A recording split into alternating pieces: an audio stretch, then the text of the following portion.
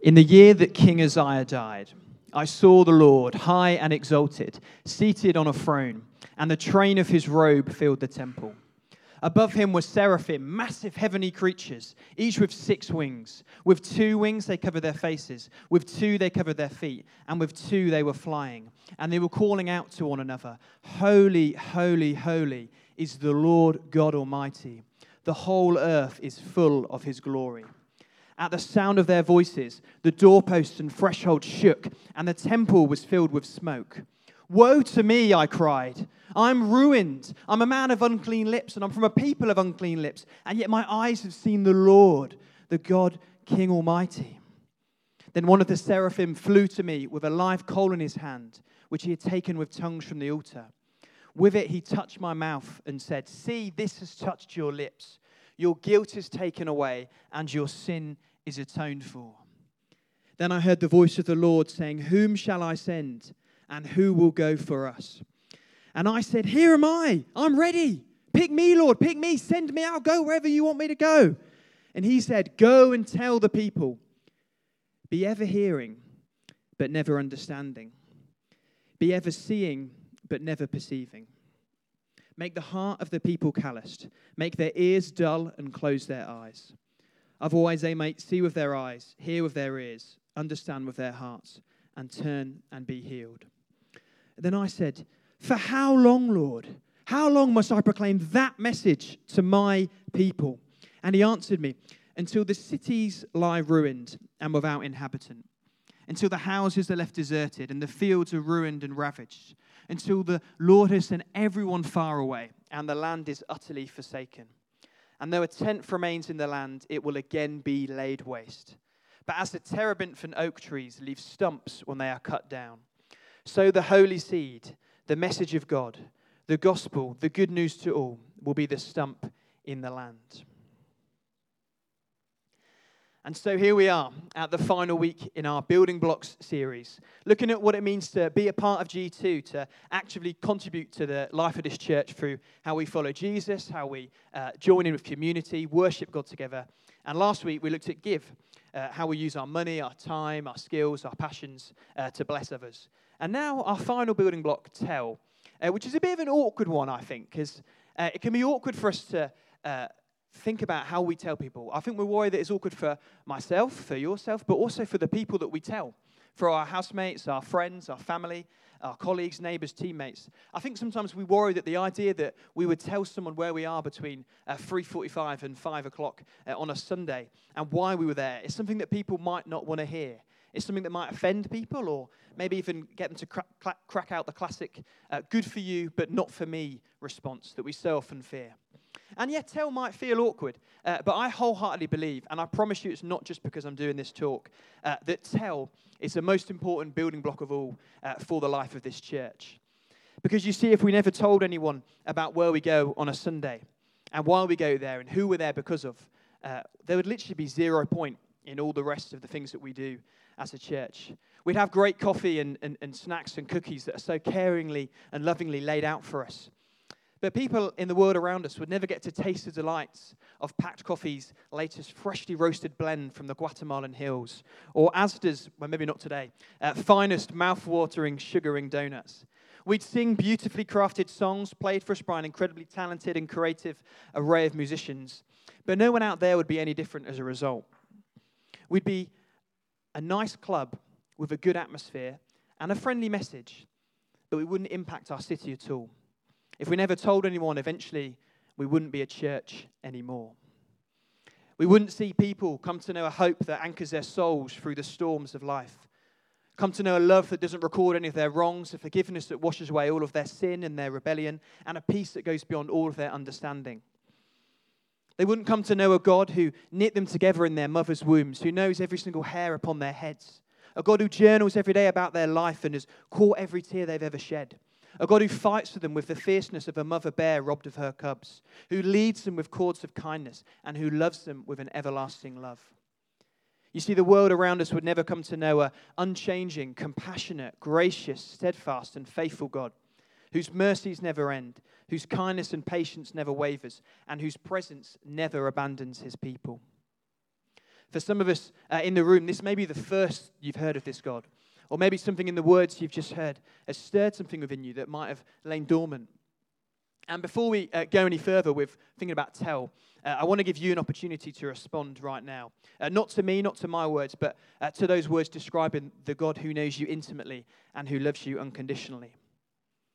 As I pray now as well, if something is stirring within you, I really want you to pray this prayer along with me in your heads. And then afterwards, you can practice what I'm preaching and tell someone that you've prayed that prayer. So let's all bow our heads just for 1 second while I pray quickly. God, I thank you that you know us intimately.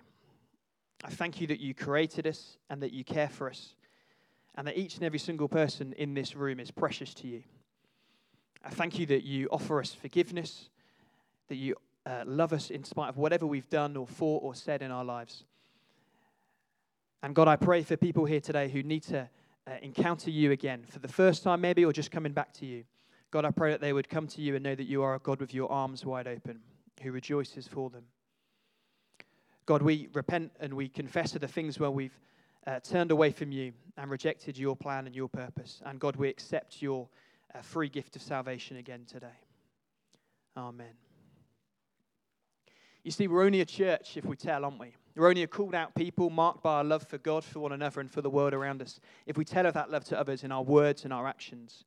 We're only the ambassadors of God, his co-laborers on this earth, his hands, his feet, his representatives, his body, his bride, his messengers, his missionaries, whatever metaphor you most relate to, if we actually tell someone else about him, about what he's done for us, what he's done for them, about what he is like, about God's character, his nature, his promises and purposes. For generations, scholars, theologians, and everyday people like you and me have been absolutely perplexed by the mystery that God chooses us, chooses humans, to share this good news. He chooses to work with us as humans and crucially through us in order to bring light, life, and love to the world he created. We read in the Bible in 2 Corinthians 5 that God calls people through us and our words in how we tell others about him. And the word often used in the New Testament of the Bible about people who tell others about the good news of Jesus is the phrase evangelist. And the word evangelist basically means someone who seeks to win others to their cause, often through public speaking or actions. An evangelist in today's culture has a bit of a bad rep, I think. It may conjure up images of a beautiful American preacher with false white teeth that glint and sparkle in high definition as they implore their audience to part with $500 a month to help them rescue souls for Jesus that they then might spend on a private jet. It might remind you of that doomsday preacher you encountered outside the tube one time in London who told you that you needed to repent or burn in hell. Evangelist is a word that might have a bit of a bad rep for us in today's culture. And the concept of evangelism, of telling others, I think is frowned upon in the modern Western world. And a large part of that for me is that I think we're limited in our culture by the concept of epistemological pluralism. Repeat that after me. Epistemological pluralism. 10 times fast? No, joking away. So an epistemological pluralism is the idea that there isn't one kind of consistent or right way of approaching truths about all the world, but rather there are many different approaches, and not one of them is better than the other, not one of them is right and one of them is wrong. So Christian evangelism in that context is a big challenge, isn't it? Because we're daring to claim that we hold absolute truth, and we're daring to challenge other people's definition of truth. That's a bit offensive, a bit controversial. And we can get so worried about the impression that we leave on people, what this might do for our reputation, or even the reputation of Jesus and how we tell others at him. A side note, as if we could ever tarnish the reputation of the creator of the heavens and earth, the victor over death, pain, and sickness, who came to earth fully God and fully human to win for us eternal life, as if he's ever let down by us. Pressure's off with that. And so within this context, to overcome the challenges that we face, the fears we have and the oppositions we may encounter, I think there's a few criteria that we need to tick in order to help us be impactful tellers as a church. And we need to know our what, believe in our why, and care for our who. And we're going to be thinking about these things today. And before we go into this a bit more, let's pause, and I want you to chat with the people next to you on your table. Who do you think is or are the best evangelists of today? And this doesn't have to be Christian. So this could be someone that's good at convincing at winning others over to their cause through public speaking or action. That's a definition of evangelist. Peter Kay, Jamie Oliver, good. Brian Cox, nice. Anyone else? Donald Trump, Bear Grylls, good. Any more? Greta Thunberg, Good. I'm going to stick with Greta Thunberg because that leads into what I think one of the answers to this is. And I think one of the best evangelists is actually not an individual, but it's a group of people, which is Extinction Rebellion. Been in the news this week for some slightly controversial actions, so don't judge them just yet, that they are rebelling for life, and also respect your mother, which is a nice message, isn't it? I know it's the earth, but it's also good to respect your mother, isn't it? So I think Extinction Rebellion are an interesting example for us because they really know their what. They know the science and geography. They've got brilliant statistics around man-made climate change. They certainly believe in their why of calling people to action. And I think they really care for their who, in the sense of caring for Mother Nature, but also even in calling corporations and politicians to account for their action or inaction. They're confident, they're convincing, they're undoubtedly controversial, but they have got a lot of attention for what they've done. They've got a lot of attention in doing controversial things in order to speak of their what, tell of their why, and engage with their who. And I think for us as a church, for people with something great to shout about, we need to be willing to realize that sometimes telling others might mean we have to do wacky things. Maybe not chaining yourself to a tube train or whatever they've done, but there are some really creative and engaging ways that we can tell others about Jesus. And we've got a nice little video to show you from some of our own G2 students in the past few weeks who have carried this out. So this is a bunch of our students on the Uni of York campus in Freshers Week a couple of weeks back who were dressing up as Jesus and telling people about church, inviting them to church, inviting them to know Jesus. And the heart behind this was basically to make Jesus the biggest name on campus. They use the phrase a lot in student life of BNOC, biggest name on campus. So they were saying, why isn't Jesus the biggest name on campus? Why isn't he the one that we point to and shout about and celebrate? And they did this, and they got a lot of attention. Emmy can tell you more about the reaction they got from the student union, which is comedy. But they did something, didn't they, that caught people's attention. They were willing to look foolish. They were willing to maybe embarrass themselves in front of their friends and housemates and lecturers in order to tell others about Jesus. It might, for you, you might not want to dress up as Jesus in your office or on the school playground or wherever you find yourself Monday to Friday. That might not go down too well. But there are other ways, aren't there, of being bold with our faith, of being bold in telling others that can help us have an impact. Let's look more closely at our Bible passage for today in seeing what it means to carry this good news. And we'll see there is always a cost to us. There's always going to be a risk to our reputation and our status, just like our students in dressing up as Jesus or Extinction Rebellion. But at the same time, it's easier for us because we know of the eternal hope the message of God carries. And we only tell from a place of commissioning from God. So, if you've got a Bible with you or a phone, please get out Isaiah 6. It's kind of sort of in the middle after Psalms and Proverbs.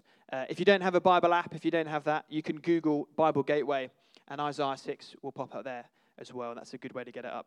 If you haven't got a phone or a Bible with you, maybe share with the people next to you.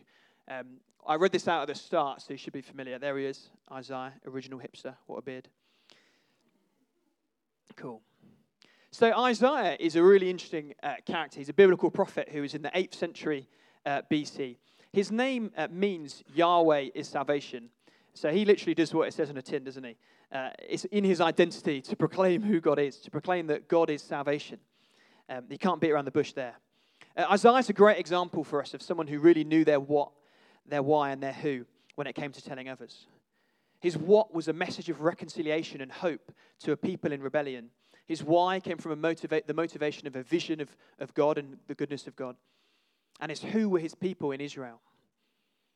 The book of Isaiah features many prophecies, predictions from God about the future, to speak to the nation of Israel and the world about future events and the coming grace and glory of God. God's plan to bring about salvation, justice, and righteousness through the coming of Jesus. Isaiah spoke to a people rebelling against God, turning away from him, seeking truth and answers to their life's big questions in a whole range of different religions, spiritualities, and belief systems. Sound familiar? The first 5 chapters of Isaiah speak of his frustration with the spiritual climate he lived in and his longing for God to bring about healing and redemption. And it's in that context that we have our Kablamo crazy heaven vision of Isaiah 6. If you remember, Isaiah saw the Lord seated on the throne in the temple. He has this incredible vision where he encounters God in this really majestic and powerful way. He said the threshold shook, the door shook in the temple. Shaking is, in the Bible, a sign of the glory of God revealed. There's many examples of when shaking takes place and prison doors are thrown open, walls crumble down, the temple crumbles down, all that sort of stuff. Very often, shaking is a physical sign of God's glory, and it leads to people to confess their own failings and repent of their own kind of failure as humans in the sight of the goodness and glory of God. Isaiah had this encounter, and he instantly said, I'm a man of unclean lips. I'm from a people of unclean lips. I know how bad I am. I know how bad my people are compared to your goodness, God, compared to your glory. This commonly happens in the Bible, of people face-to-face encountering something of the presence of God and being forced to change their ways in worship to him. Isaiah was blown away in experiencing the awesome perfection and majesty of the enthroned Lord God Almighty. The Hebrew word for when he says, I am ruined, is nidmeti. And nidmeti can be translated as finished, cut off, pierced through, devastated, destroyed, doomed, undone, silenced, ruined. He was completely and utterly moved by this encounter with God, this face-to-face moment where he witnessed the glory and power of God. It completely cut to the core of who he was.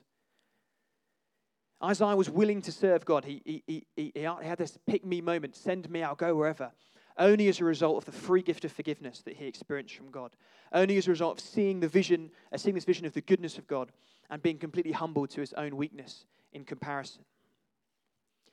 And that, I think, is where our telling must start. We've got to realize that we're not that good, that we're going to get things wrong, but that our God is incredibly good and has done and will do incredibly good things for us, in us, and through us. Most notably in forgiving our sins and rebellion, in cancelling our debt, wiping away our guilt, our pain, our wrongs, as we see in Isaiah. This is the gospel. This is the what, that free gift of forgiveness. And then, if you remember, at the start of this talk, I read on a bit, didn't I? And we had a bit of a nasty message that Isaiah had to share. He has this pick-me moment, he's ready to start, and then he gets this slightly scary words he has to proclaim to his people. A really, really tough message, a really hard message, which would have no doubt had a risk of rejection, a risk of despisal, and a cost to him. Isaiah has to speak to the, verse 8, to the ears and eyes, hearts and minds of his own people, to their inner and outer selves, knowing they'd reject him, symbolizing the recognition of their total inability to comprehend the message of God. Note that Isaiah wasn't told to force people into believing in Jesus. He wasn't told to force people into believing the plan of God to come. There is never any obligation for people to accept the gospel. The God we serve is looking for volunteers, not conscripting people into an army. It's not how it works. And we have to be aware that as we tell others about him, as we tell others about God, the gospel does have a double effect. Malachi 4 in the Bible speaks of how the sun melts and it also hardens when contextualizing how people respond to the message of God. So Isaiah had a hard message with inevitable rejection at the end of it. But there's still hope, isn't there? In verse 12 and 13, we read of the terebinth and oak trees. And these are trees in the Middle East that are famed for having the ability to have sprouts grow from their stumps. Even when they've been cut down and left as a stump in the ground, a sprout can come out of their stump. You still see them today in the Middle East. For Isaiah, for the people of Israel that he was speaking to, the message of reconciliation and redemption for all remained in spite of the ruin, devastation, and sorrow. The stump, the holy seed of the gospel at the end there, staying true.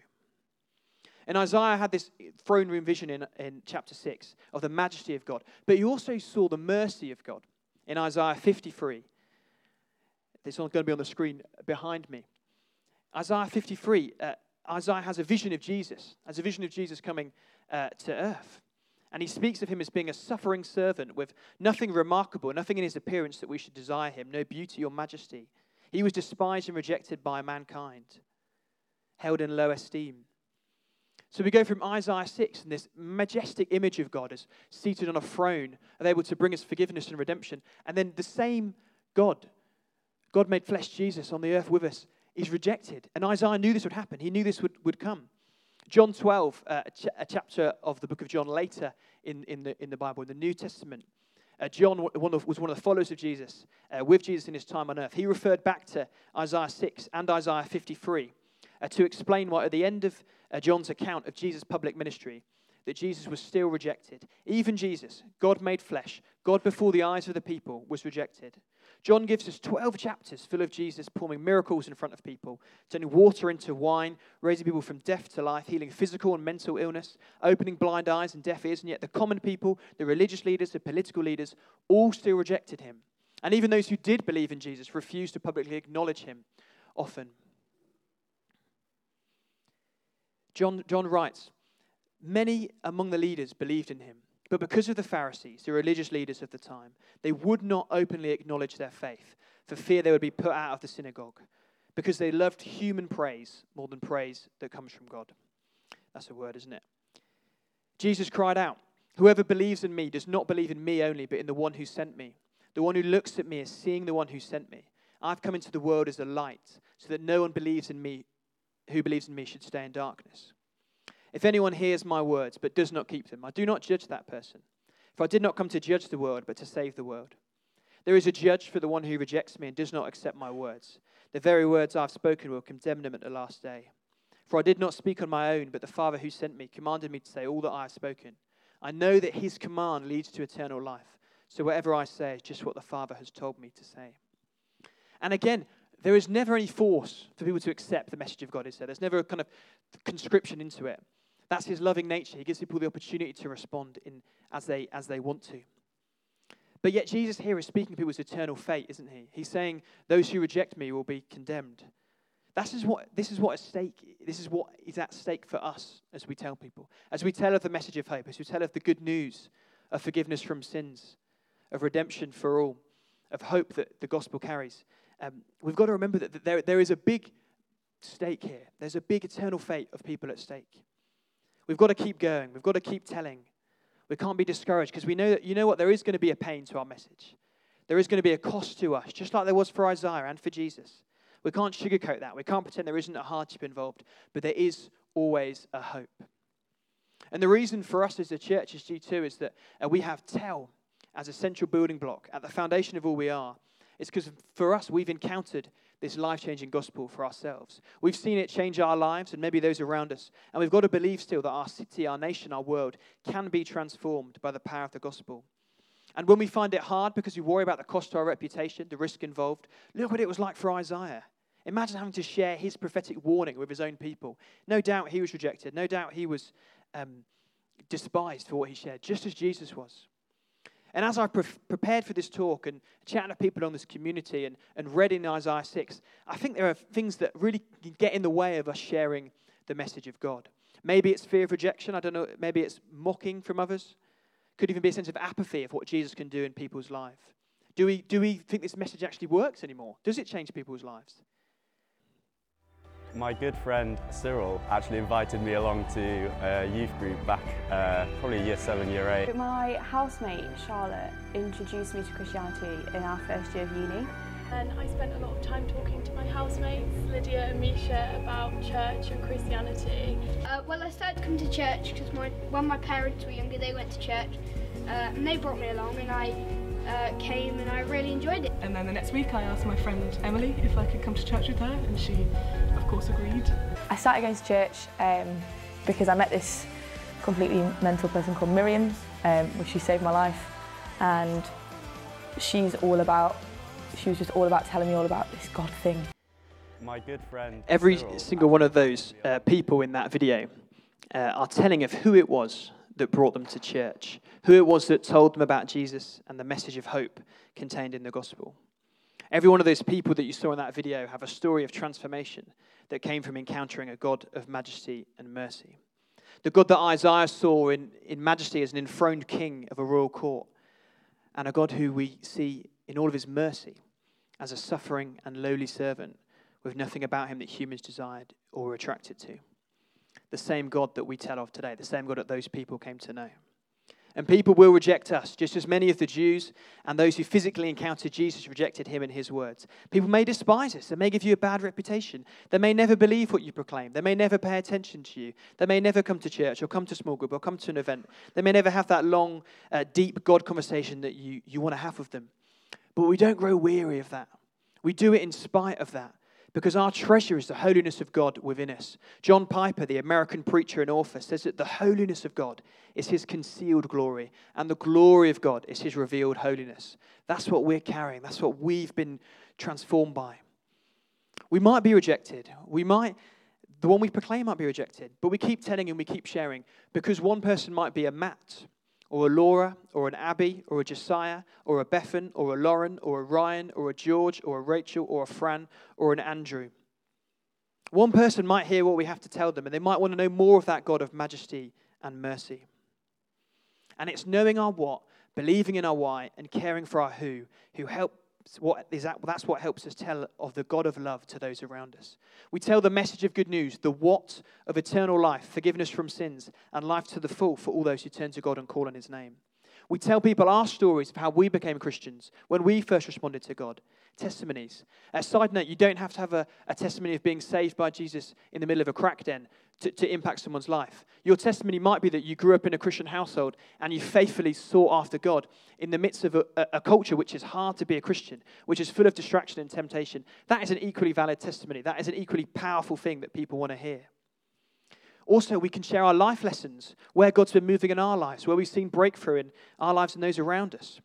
And then we live out, don't we, as messengers and representatives of Jesus in every sphere of society that we find ourselves in, with the people that we spend our time with, our who, with all the different gifts and passions that God's placed within us. See, how we live, how we work, how we play, how we drink, how we love, how we Instagram, how we Snapchat, how we tweet, all of our passions and activities can carry with them the light of Jesus that is a literal show and tell to people of God's glory, his holiness revealed in us. Just like Isaiah's encounter that we've chatted about today, this all comes through the commissioning and equipping of God through his Holy Spirit, God's power and presence at work within us. That is God calling people to him through us. The writer Andrew Murray says that the one thing needful for the church, and the thing which above all others, men and women, ought everywhere to seek for with one accord and with their whole heart, is to be filled with the Spirit of God. That is the context in which we tell, isn't it? To be filled with the Holy Spirit, to have this encounter with him, this commissioning from him, to then go and tell as a church. And we've covered our what, we've covered our who, but I want to end in thinking about our why. And particularly for those of us that sometimes I think we can forget, can't we, the power of the gospel. We can forget what Jesus does in people's lives. We saw that video earlier. But also we might even forget the importance of why we're here in York.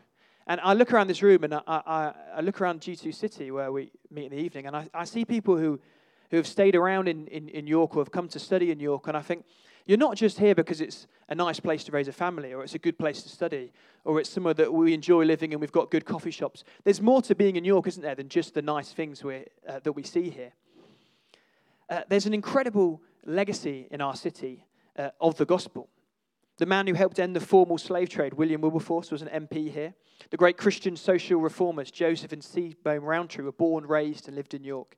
In the 1960s, a church leader, David Watson, took a church of 12 people in the St. Cuthbert's church and took that into a church of nearly 1,000 people in just a few years. And I think as G2, as a church, we've got to believe that same legacy, we can see that happen again. That there's got to be more to come in York, that God has more to do. And we've got to, as we go and as we tell, filled with his Spirit and his calling, with the treasure of the Holy Spirit within us, let's remember the legacy of the city that we're in. I don't think that I should still be in York, if I'm honest with you. I don't think that that's like the normal trajectory that I should have taken. I think I graduated from uni here 3 years ago studying politics. And I think there's probably one or two other people who did my course who are still in York. Most of them gone to London and worked for the civil service and are trying to sort out Brexit. God bless them.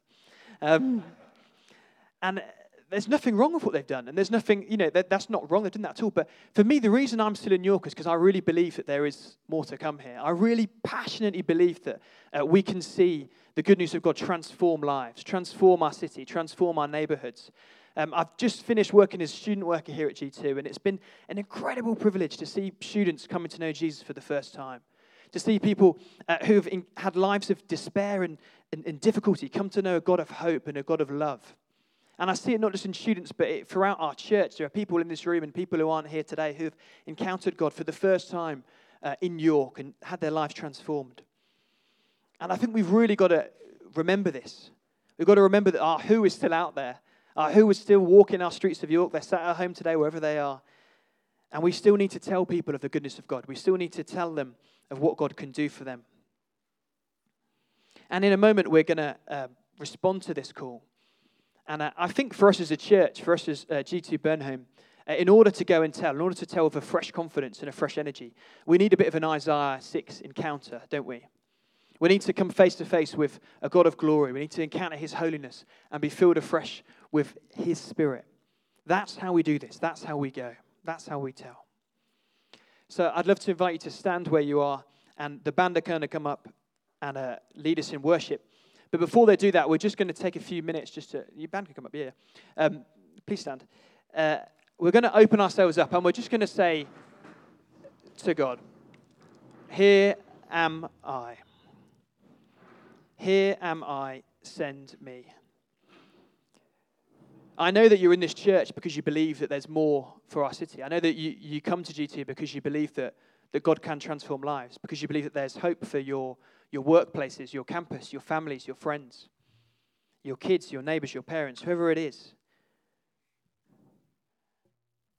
And I'd love to invite you to open your hands out as a sign of saying to God, "Here am I." If that's you, if you want to serve God, if you want to go and tell his people of the goodness of God, just open your arms out in front of you.